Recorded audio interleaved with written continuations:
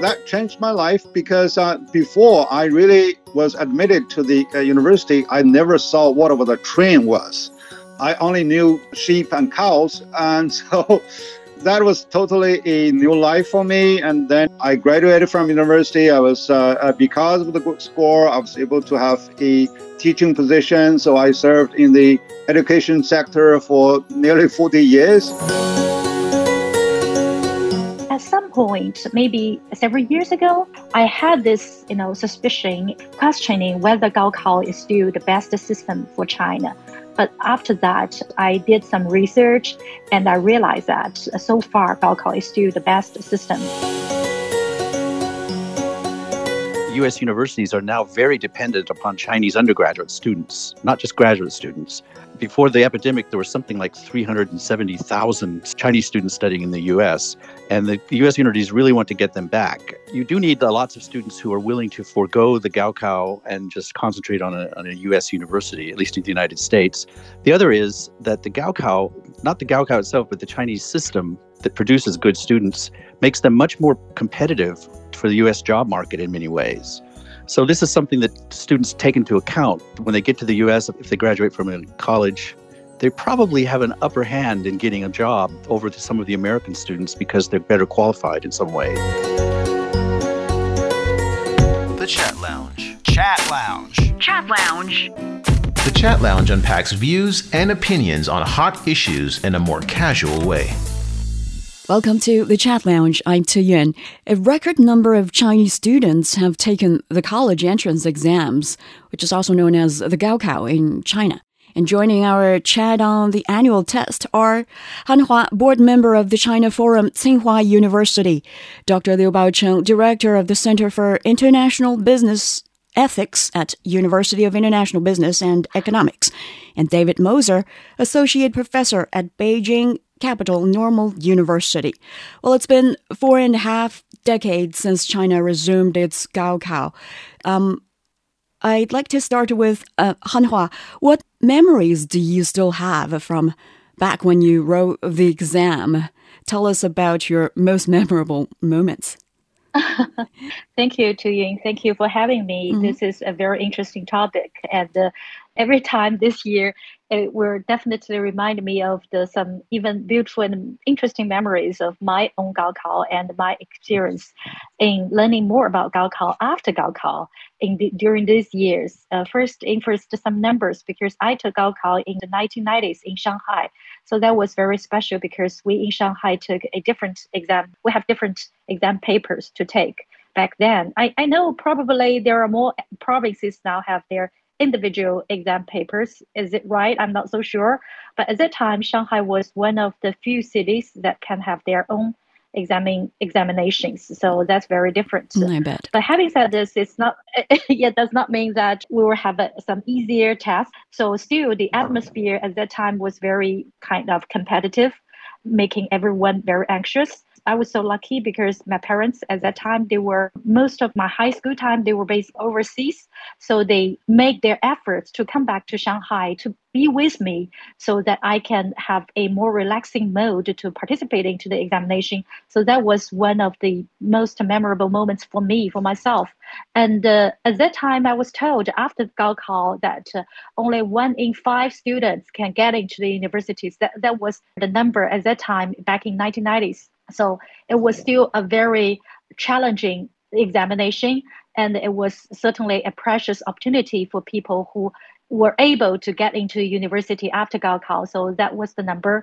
The third one was that I myself, thanks to my parents and thanks to my high school, the examination we took, most of my fellow students, they were in a comparatively easy mode comparatively. So me, myself, the interesting result is that I ranked like the number 1 in math, which is my most vulnerable subject, but not that good in my English and the Chinese. But overall, I was like one of the first top 100 students in Shanghai. So I was able to choose the university because we only need to fill the forms of like which university you want to get in after the examination. So that was like a little bit of privilege for Shanghai students. So at that time, I estimated that I can get a better score than my usual tests in the school. So I put my dream school in my wish in this form. So that these are some numbers and some moments that is the most memorable for me. Thank you. And how would you say the Gaokao affected you yourself personally? Certainly, Gaokao, I think, is the fairest, in my opinion, for people who want to have a future life, who want to change their social status. And so certainly Gaokao and the university education. And after that, I worked for several years and I continued to pursue my higher graduate degree.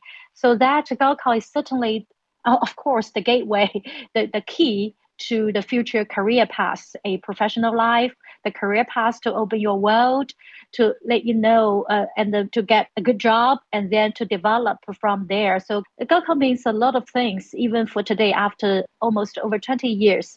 Gaokao is still the most important game changer, I think, for most of the Chinese students when they already in their high school. We know that there is 中考, meaning that after the junior high school, you need to take part into a mid-school examination.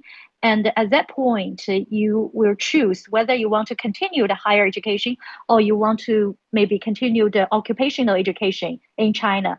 But most students, especially after the one-child policy, I think most families, most parents still want their children to try this Gaokao and to try a higher education if there is a chance.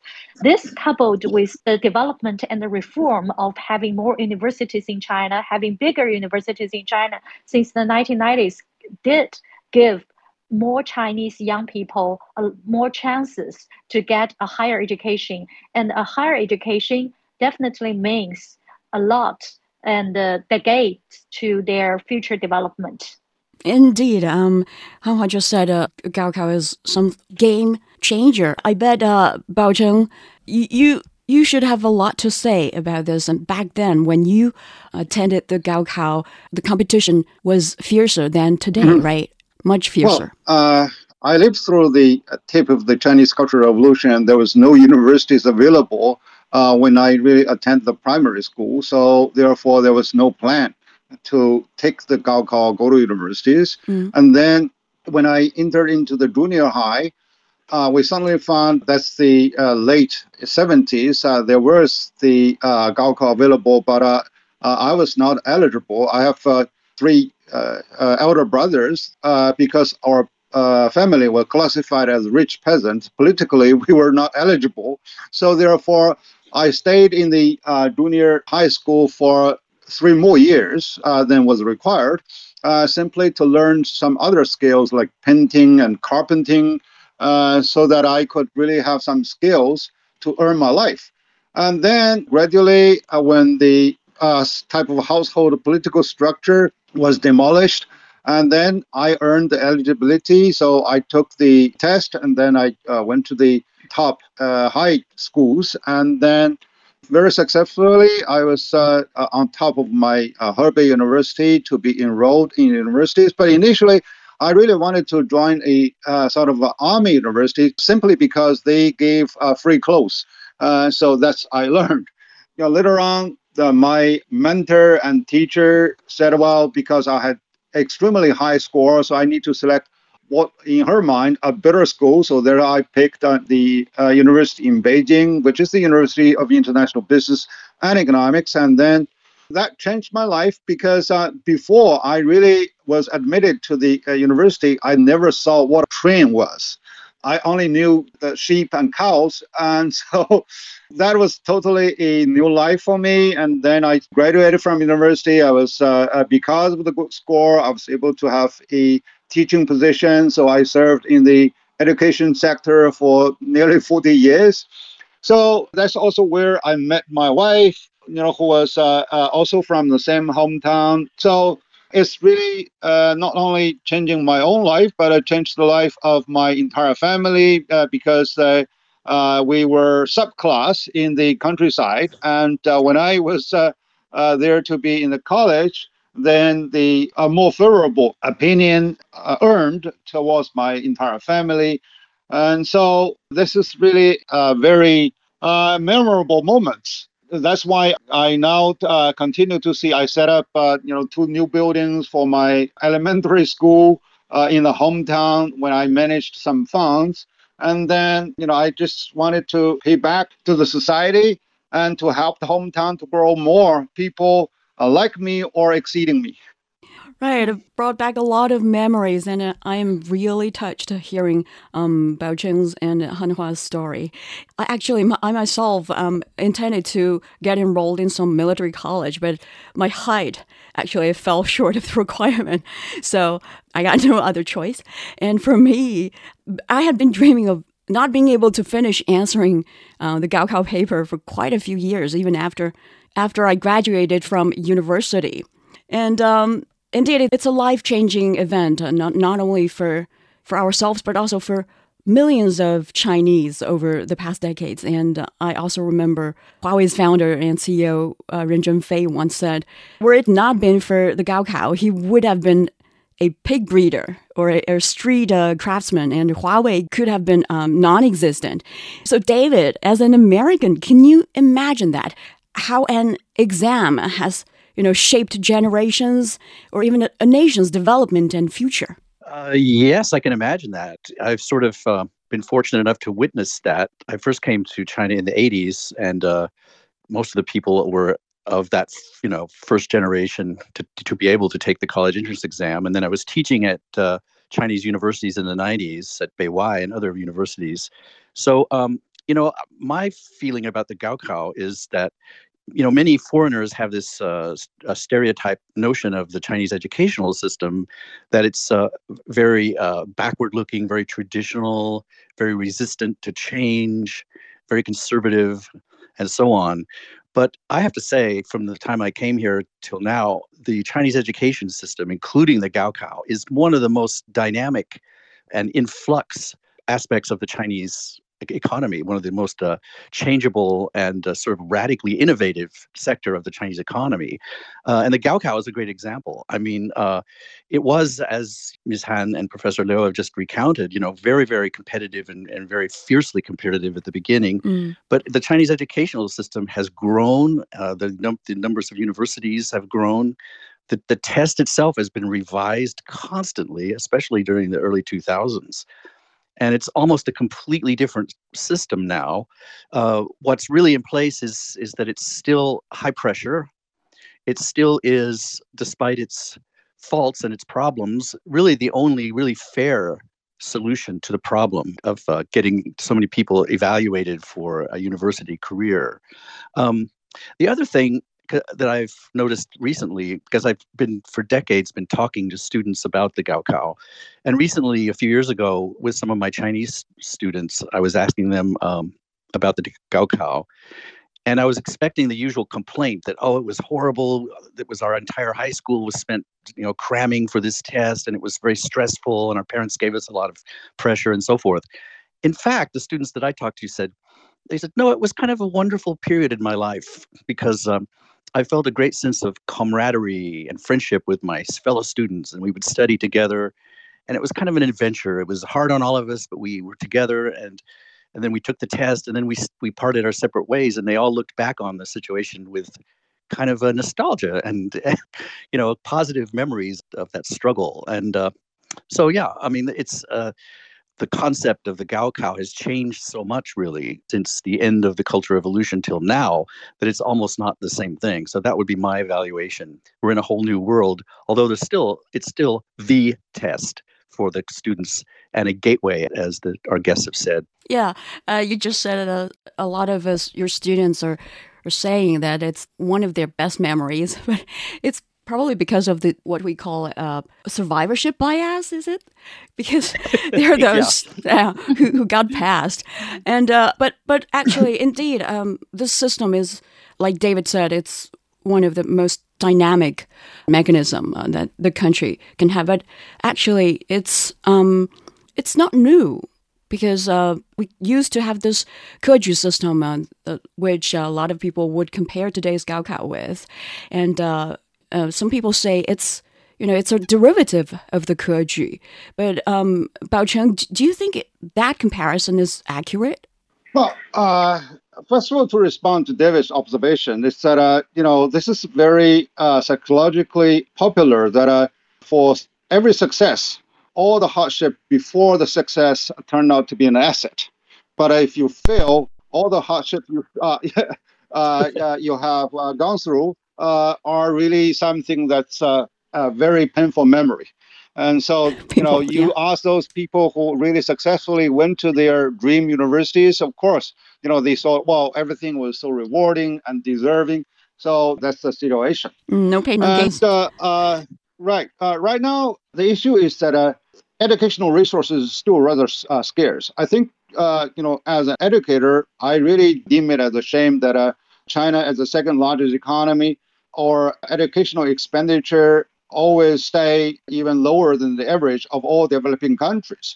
So therefore, the scarcity of educational resources drive the tension into the Gaokao and also the entire educational system. And that makes the Gaokao more necessary because, you need to have some sort of simple but fair way of convincing those who fail the test. The other is that it is very unevenly distributed because in the coastal areas, particularly in big cities like Beijing and Shanghai, there are more quality universities, and then definitely the local residents will have quite an advantage. For example, Peking University may select 800 candidates from Beijing, but less than 100 from other provinces. So this really caused a lot more complaint and unfairness. Now, in order to camouflage this issue, they have sort of differentiated test, but the issue is not really resolved. The other is that between the city and the rural area. So I came from the countryside, and at that time, the kids in cities and in countryside didn't really have much of a difference in terms of educational resources. But nowadays, it makes a vast difference. And so therefore, for the mobility of the poor regions, and particularly from the rural areas, is getting tougher and tougher. And that really creates more unfairness in this entire system. So, how we can really address such an issue, because actually all good universities are public run, and universities actually have little choice, but rather, to have a unified and a uniform type of approach to select students merely based on the scores, rather than the full developed person, like personal interest and critical thinking and all that combined, and social activities, etc. So this is really a fair but simple way, but that really is there also to dilute the selection criteria to have a full developed person. The Chat Lounge. The Chat Lounge unpacks views and opinions on hot issues in a more casual way. Baocheng, I think the students are really lucky to have you in school to teach them, because you have this critical thinking, and you've already elaborated on some issues we're going to cover in the latter part of the show. But compared with the mother, if you will, of the system, Keju, which was adopted in China for hundreds of years, during the pre-industrial era, do you think the Gaokao system of today has actually evolved? Well, the legacy is very long. It traces back to the Sui dynasty when they adopted the examination system, and the examination content was merely classics and also national governance strategy. And so, therefore, it's more in today's concept, it's the liberal arts. And in the early of last century, there was a wholesale type of reform where we continue to adopt the classic, but we adopt the Western type of examination system together with the university type of education. And today it's really a combination of both of the Chinese tradition and also the Western type of curricula. And so that's why we're able to compare with the rest of the world in the educational system, and we are able to streamline and also get accredited by the global accrediting agencies. So this is quite a milestone change. But the difference still lies in that, students normally in the second year of the senior high school, they have to make a choice before they really know what is really their choice, because there are two tracks. You go for natural science or you go for liberal arts. And actually, if we really want to develop the full knowledge for these people, and they need to have more of the choices for a change, because kids do not really have a very stable interest before they see a more holistic way of the whole world and their life. So, and this is really something that we can't really have a change without significantly changing the entire system. And so my university actually is experimenting a new reform where students during the first 2 years, they have general studies, but within these 2 years, they can shift their major, shift their concentration so that it can best fit into their interest and also their strengths. So this is something that we need to consider. The other is that whether universities are able to have transfer students, and so that students can have more choices, more exposure to different type of education, different type of administration system. And this is also something that's doable. And right now, our experiment between several universities in mainland with Hong Kong is a good one, and the joint venture and also the collaborative education between Chinese universities and many other universities around the world are still very encouraging. Right now, I'm teaching a course together between my university with Swiss university, with the German university, and also with the South African university, which turned out to be a huge success. So therefore, how we can really have more of the choices for students and have more choices for teachers in giving a more holistic exposure to students, and so that they can have a better view, because they can only make a wise decision after they see more of the entire picture.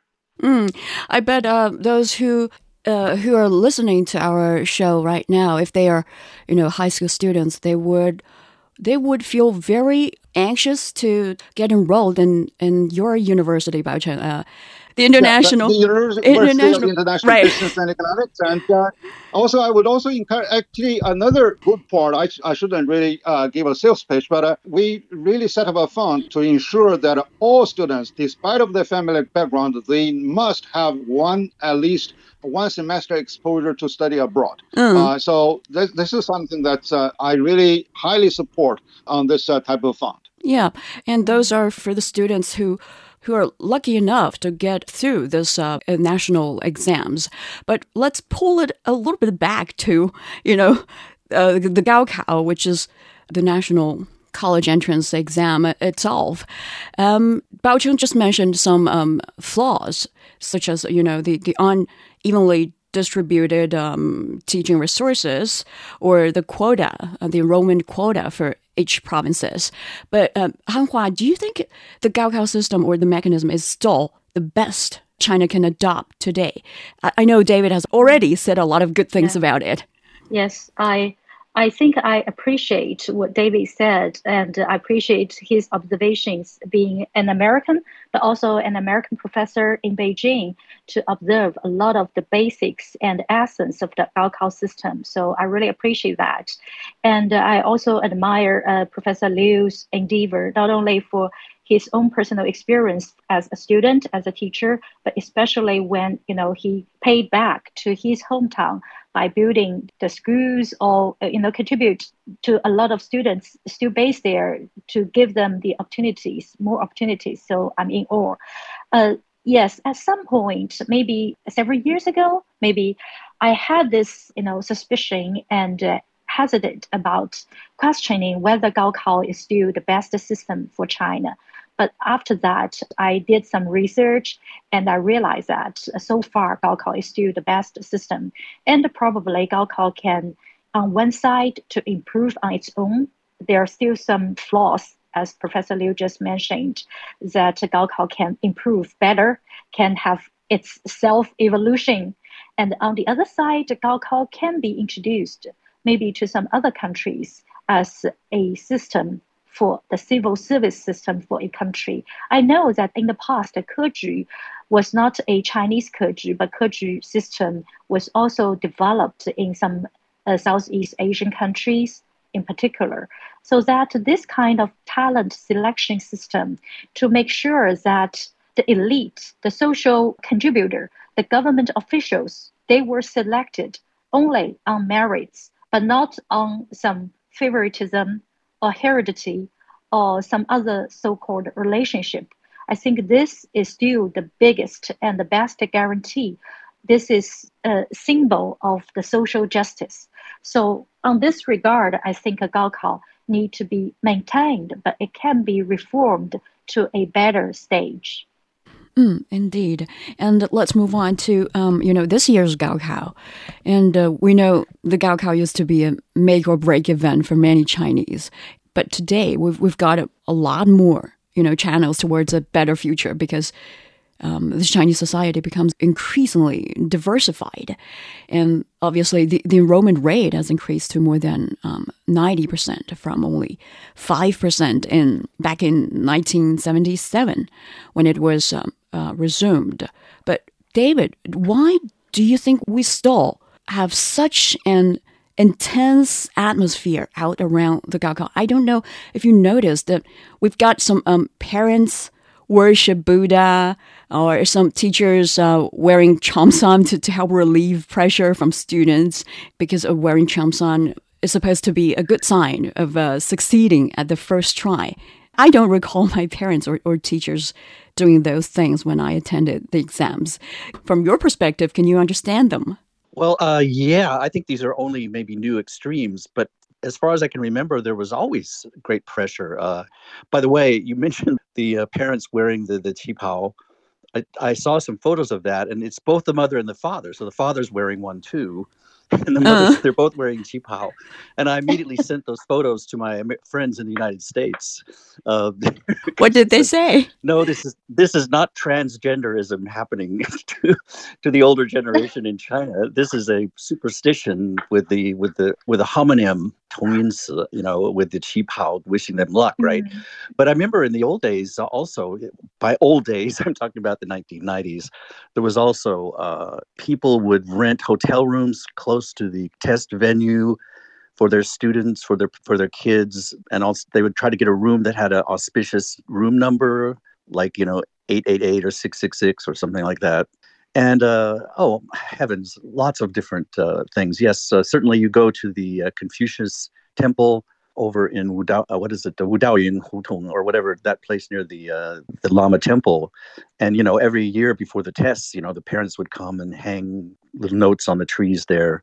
So yeah, it's very stressful, and yeah, I think I do understand it. And the thing that I feel is that there's probably, there's been much discussion of this because of these recent words like tangping and these sorts of things, with students just wanting to give up because of the pressure.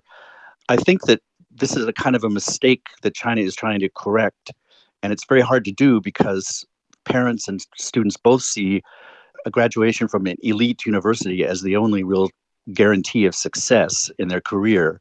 But more and more, even a good degree from Tsinghua or Harvard or Beida, Peking University, is not a guarantee that you'll get a good job because the job market is so stressful.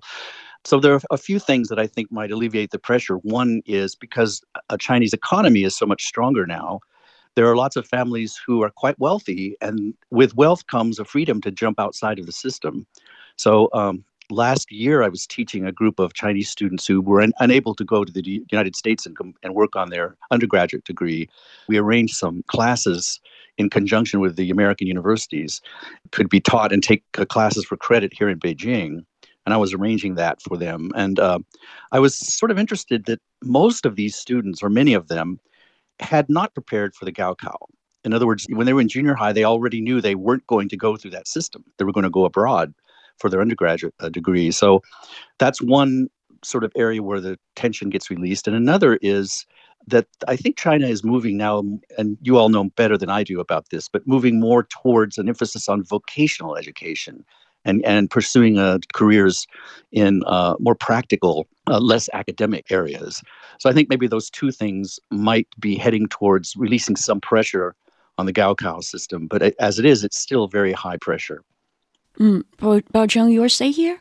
Well, I think one thing we need to know that even though you mentioned that the enrollment is not over 90%, actually that's really against those applicants. But for teenagers of that age or young men like age, actually there are more of those who would like to go to university but have failed. Actually, in the junior high school, you can see that girls, boys, running on the roads and running in the restaurants. Actually, they failed or even they gave up in the Zhongkao, in the transformation period between the junior versus the senior high schools. So that's something we need to pay quite attention to. And David mentioned about some other ways of relieving that. Only more affluent families, more informed families can have that choice. We have less than 1 million of the students who study overseas on a cumulative basis, but that's only a small portion. And so much of the largest portion is still remaining to study within China. And the reason that people pray and do some other type of wish work is to have two indications. One is that we have far less corruption in this one, because otherwise they would really spend the money, spend the time to make more connections, to set up a more favorable selection criteria for their kids. They cannot do so. So that's a very positive one.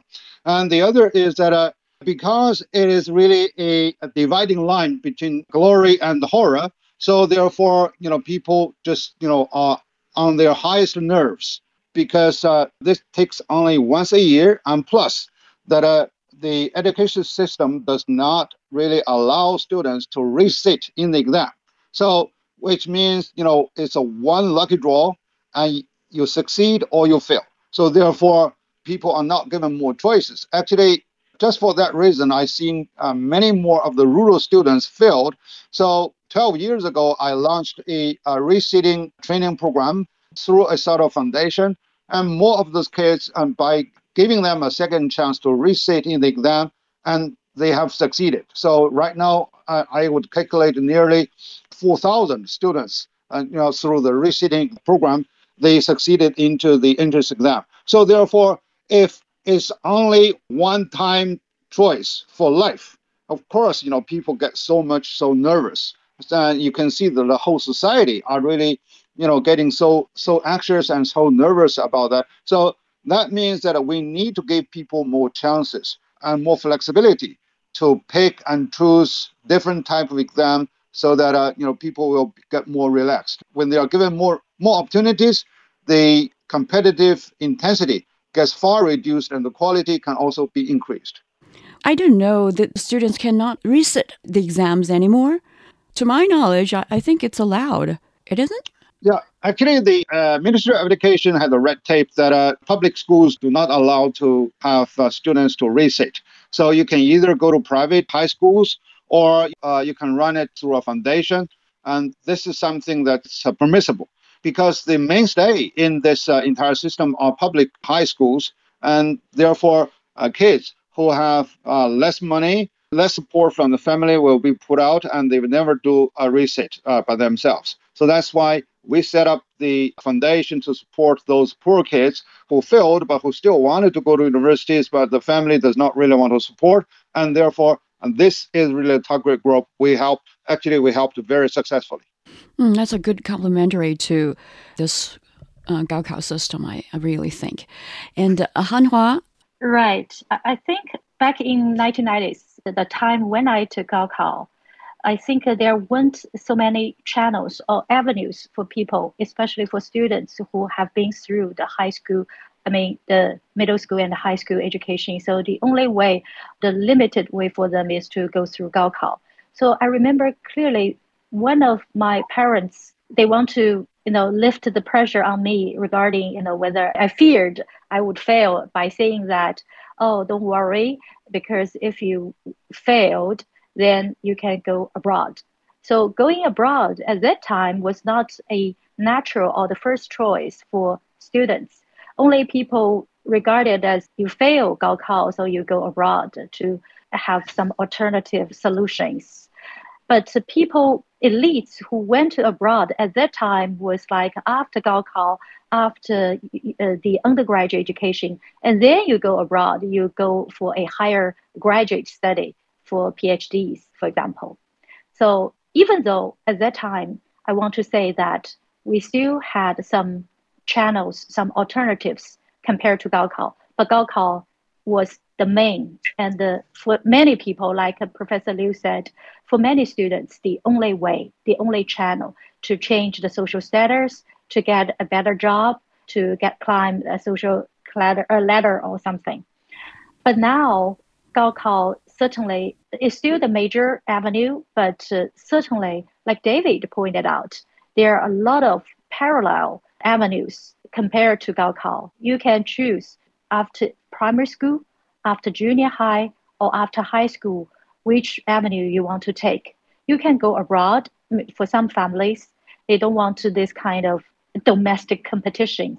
And you can choose to have some other opportunities. And you can even have a gap year or two before you can go back to Gaokao, choose some other development avenues. So certainly people nowadays have more choices. Having said this, why people are still feeling so much pressure from Gaokao? People are evolving at the same time. Back in the 1990s, it was the parents who rented the hotel or who give the students other options or other ways and measures to relieve from the pressure. Nowadays, it was Qipao and some other methods to do that. But on one side, China is booming with its economic development for the past 40 years after reform and opening up. But the job market these days, especially during the past 2 to 3 days because of the pandemic, people are still concerning about the future development economically, socially. So they put a lot of pressure for students on themselves, but for parents on their children. Even though there are more and more universities, especially for those quite elite universities like Professor Liu's universities can provide a lot of choices for students to choose between a certain major or a liberal arts education in the undergraduate time. But still, for many in the rural areas, Gaokao is still their only choice to get into the society in a more serious way and in a more affluent manner. So the society, the parents, and any adults around the students will give certain pressure on these students. So that's why I think on one side there are a lot of choices, but on the other side there is this word called 内卷, involution versus evolution. So meaning that when the society grows to a certain period of time, if it cannot keep the robust growth, how can we increase the quality of development rather than the quantity of the growth? So with regard to Gaokao, we still need to see whether we can help evolve Gaokao into a more mature system. Even Gaokao means taking college entrance examination, whether the educational departments, the administration department can help revise or reform Gaokao system to give students a lot of choices before, during, and after Gaokao, so that people will be really relieved. But still, this is a good tradition of Chinese culture to keep learning, not only for Gaokao, but for the whole life. The Chat Lounge. The Chat Lounge unpacks views and opinions on hot issues in a more casual way. Talking about the pandemic, I'm not sure whether Baocheng and David, you've got this concern that, the academic performance of this year's high school graduates might be not that good as their predecessors, if you will, because they were taking online courses for 3 years. And David, do you have any concern there? I certainly do, and I would guess that Professor Liu does as well. I've been teaching online the whole semester. My daughter, who just graduated from SUNY College in New York, also spent the last 2 years at least for most of her classes online. And my brother also teaches at the Massachusetts College of Art and has been teaching online. The quality of education suffers a great deal. And you simply cannot carry out some of the educational agendas that you used to be able to. But also, I think the bigger problem really for some of these children, kids, adults, young adults, is that the stress and the trauma of being away from their friends, their family, I mean, it's caused an incalculable toll all over the world, and same is true in China, same is true in the United States. I almost worry more about that. I would wonder what Professor Liu would have to say about this. Well, there are two dimensions to it. For the success rate of Gaokao, there's minimum impact because everyone is facing the same situation, and then this is really a competitive environment. You see, universities only select the highest among all the DOFs, so that's not really a big impact. But of course, once they enter into college, that's something we are really concerned because, as David mentioned, that we have been teaching online, and actually for some students for 3 years, they have not really appeared on the campus. They only receive online education, and that's the quality is substantially discounted despite of our efforts of the faculties. Then, once it's really quite a sort of embarrassment when they begin to start the first semester as a freshman, and they found that, where is my university? They didn't even set foot on the campus. Particularly for some of the foreign students, we have recruited some foreign students. I have for 3 years, and even some of them are applying for education, and we have not even seen their face, and some have really dropped out. So these are really something that's very demanding on the faculty because we need to work together to find new ways to create a more effective type of teaching through this one. Actually, the worst victims are really the students who cannot really appear on the campus despite of all their success and also their joy in succeeding in the entrance exam to go to a good university. Indeed, that's really difficult. Yeah, we've touched upon Gaokao's significance for this nation. Actually, it's also meaningful, I think, for other countries, especially those in the West, because every year, a considerable proportion of Chinese university graduates, obviously, it's some extensive part of China's Gaokao system. Those university graduates would choose to go abroad to further their education. Like Hanhua just mentioned, it's for high school graduates. But for those who have already succeeded in Gaokao and then finished their 4-year education or probably master degree here in China, they would want to further their education overseas. And China's Gaokao system actually contributed, if you will, to those countries' economy. So, David, what's your interpretation of China's Gaokao significance, international significance here? Yes, well, one thing is that the U.S. universities are now very dependent upon Chinese undergraduate students, not just graduate students. And before the epidemic, there was something like 370,000 students, Chinese students studying in the U.S., and the U.S. universities really want to get them back. So you do need lots of students who are willing to forego the Gaokao and just concentrate on a U.S. university, at least in the United States.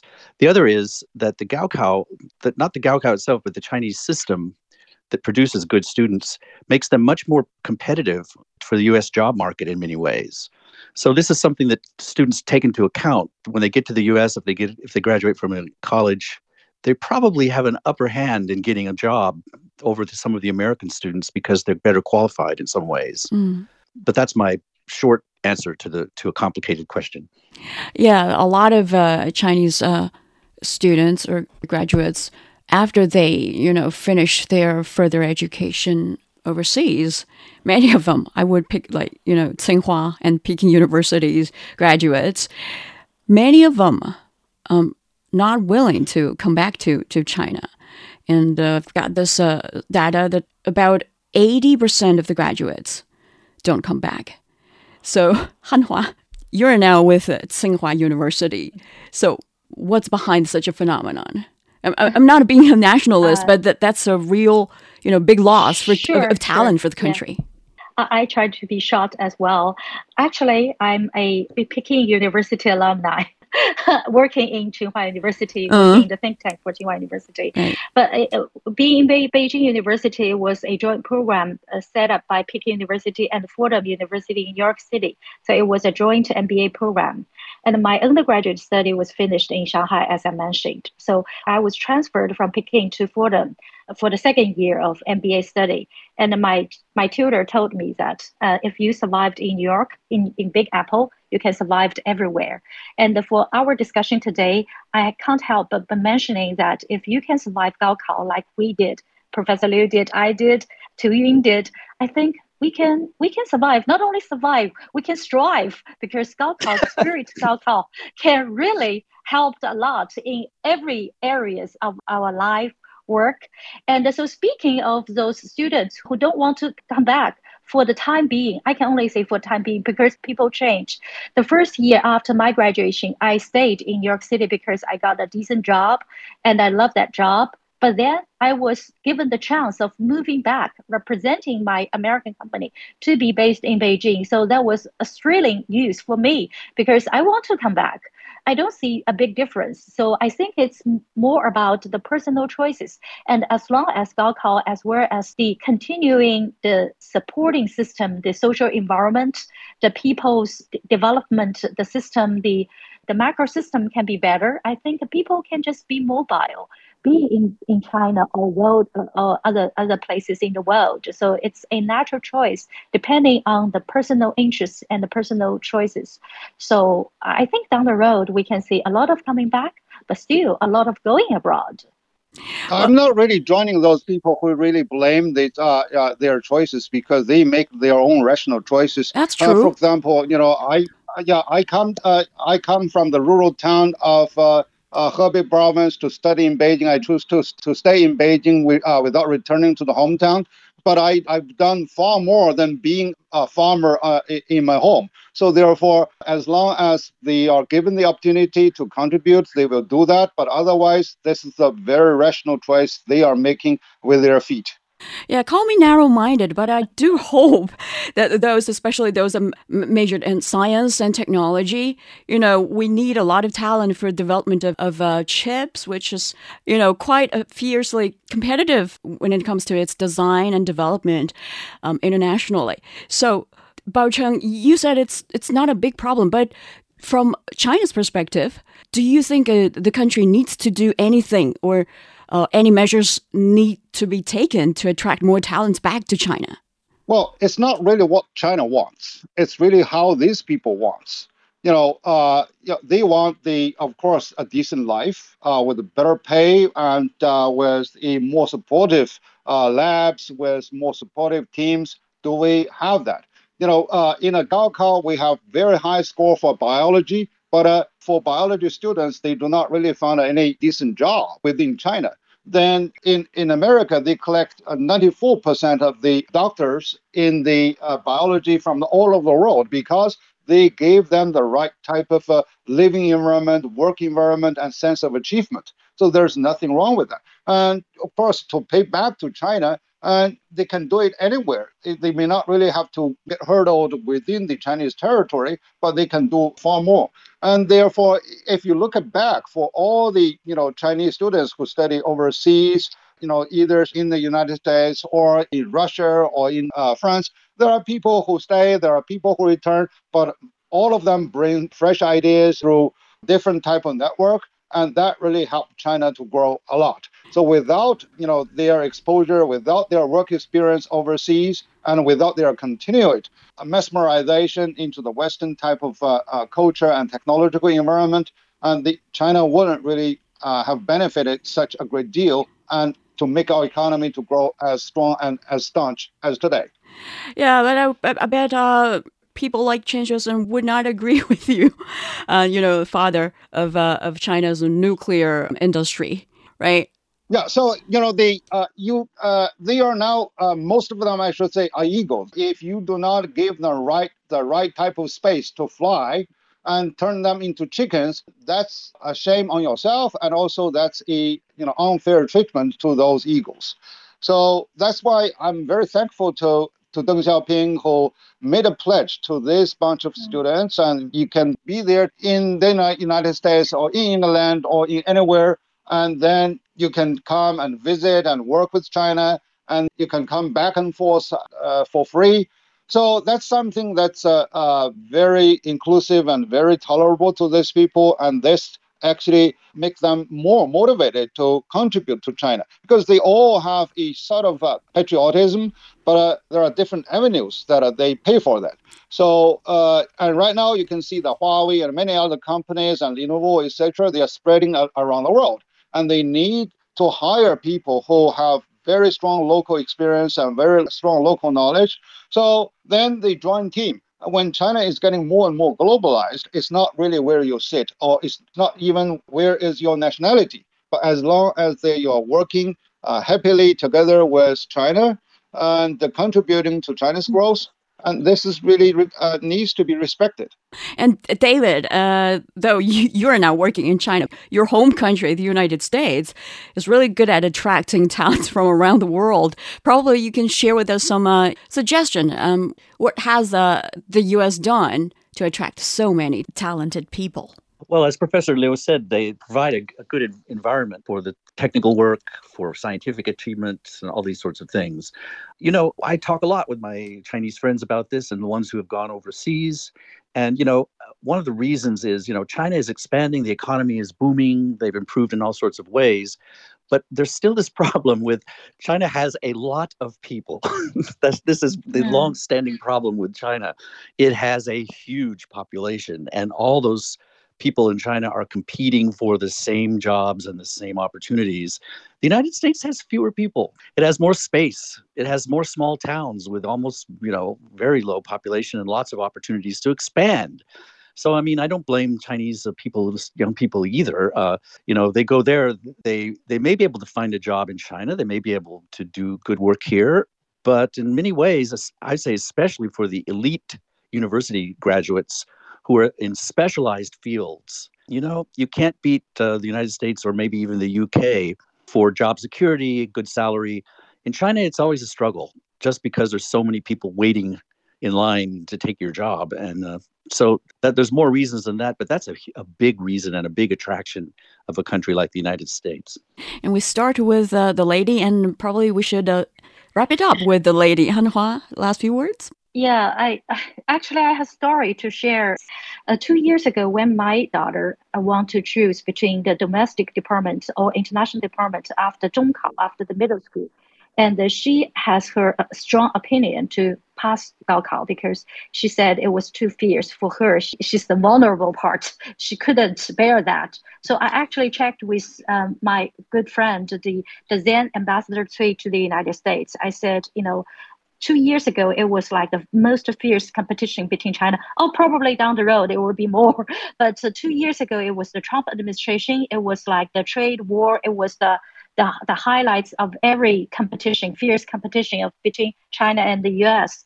So at that time, I checked with Ambassador Cui, and he sincerely told me that first, you should respect your child's opinion.